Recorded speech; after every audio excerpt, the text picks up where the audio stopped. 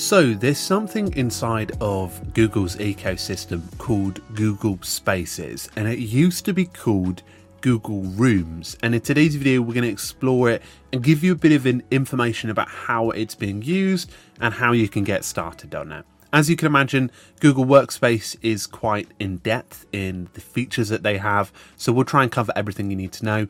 But if you're new here, my name is Francesco and I run this channel Keep Productive, so it'd be great to have you as a subscriber before we begin. So, as you can imagine, Google have tried to build an ecosystem with their applications, and more recently they've been developing them quite aggressively, trying to catch up with the likes of Microsoft Teams and the Experience, and something they've released is called Chat. Now I want to take you through this, how it works. As you can see here on this left hand panel, it has Chat. You've broken into three parts here. You've got Chat, Spaces and Meet.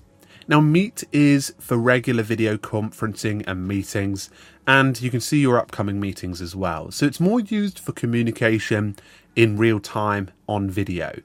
Chat is more for direct communication between people, a little bit like we have inside of apps like Slack and Microsoft Teams. However, Spaces is a little bit different.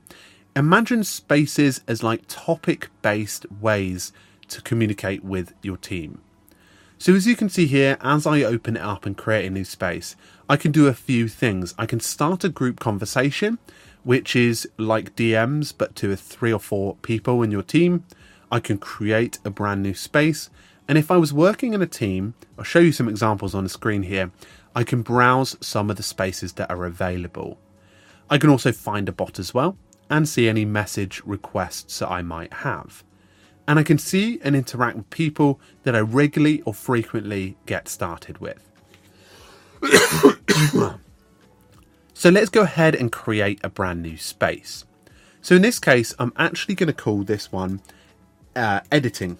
So this is going to be a new space between me and the editor about new projects and activities. This is allowing us to just chat about anything specifically new that we might have ideas about. So in this case, I'm gonna switch on threaded replies, which organizes the conversations into threads, a little bit like email. And also you can have the option to allow anyone outside of the organization to join. However, I'm not going to select that on. So as you can see here, Spaces looks really nice and very similar to apps like Microsoft Teams. So as you can imagine, up the top here, we have Chat, which is the perfect place to start a new thread that's specific about new projects and activities. I can also access files. Now files I'll come back to a little bit later, but you can connect anything inside of your team's Google Workspace Drive, which is perfect for collaborating on. I can also interact with tasks, and this allows me to create specific space tasks, and they look different from your actual regular tasks that you do save inside of your My Tasks area in Google. So as you can see here, I've started a conversation here and say launch a workspace series. And what I can actually do in my reply is add the regular sort of emojis, GIFs, upload files, connect a Drive document, and even interact with a new document from scratch, and even start a meeting or a calendar event. So I can start a new thread at any given time, and as you can see, threads are separated, which is perfect for being able to get that differentiation in between the chat. Now I want to show you how the files work. So for example, if I wanted to connect an existing file in my workspace, for example, more recently the meeting notes, I can go ahead and press insert. As you can see, I can now paste this inside of a new thread. And as you can see, I can share with the team members and I can give them access for editing, or I can turn on link sharing. So as you can imagine, that is now available. And as one of the features that Google really like about this is you can use something called side by side inside a chat. And this is actually relevant for Google Docs, Google Slides and Google Sheets, allowing you to natively interact with it side by side. And they said that soon you'll be able to save a document that you're working on separately on Google Docs as part of a Google Spaces. So I can go ahead and interact with my team members. And what's very interesting is I can actually still be on a call over the top of this. And that's depending on what browser you're in. I believe that Google Chrome works best with this one. However, as you can imagine, a suitable way to interact with it. So if I just close this document for the sort of namesake, I can go over to files over here and see any documents that I've got started on. And I could even do things like move it within my drive and add comments and add any more files that might seem relevant. And I can even open it up at any given point here. Now, if I want to, I can forward this to the inbox. So if I wanted to just have that inside of my mail, then that's something I can do. Very small feature, but might be handy for being able to get access to stuff or remind that I need to do it. And up here, I can search anything that's new inside of. So if I typed in workspace, you can see that this, when it was said you can do it across all of your spaces and direct workspaces. So that's pretty handy. Some places do limit how much storage you do, but I don't think there's any limitations with this.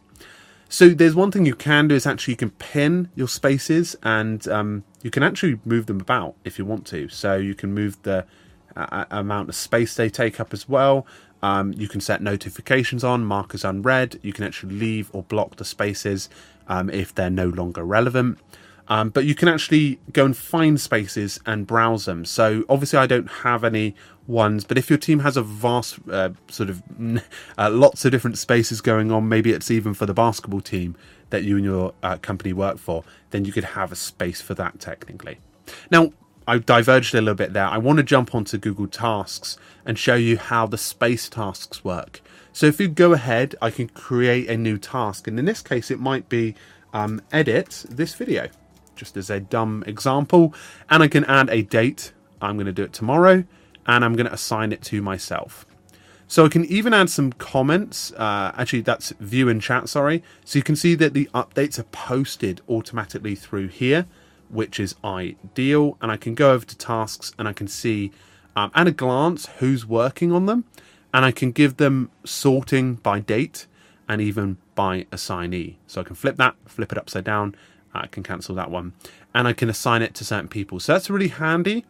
Let's just see how that interacts with the task side of stuff. So I have some tasks of my own here, but as you can see, it looks like it does come up inside of that, and it does see it associates it to that space. So there's some ability there to be able to see your team projects as well, which is actually really cool. If you're sort of looking to like really just make sure you're on top of everything. So there is a sort of collaborative way of being able to share tasks together.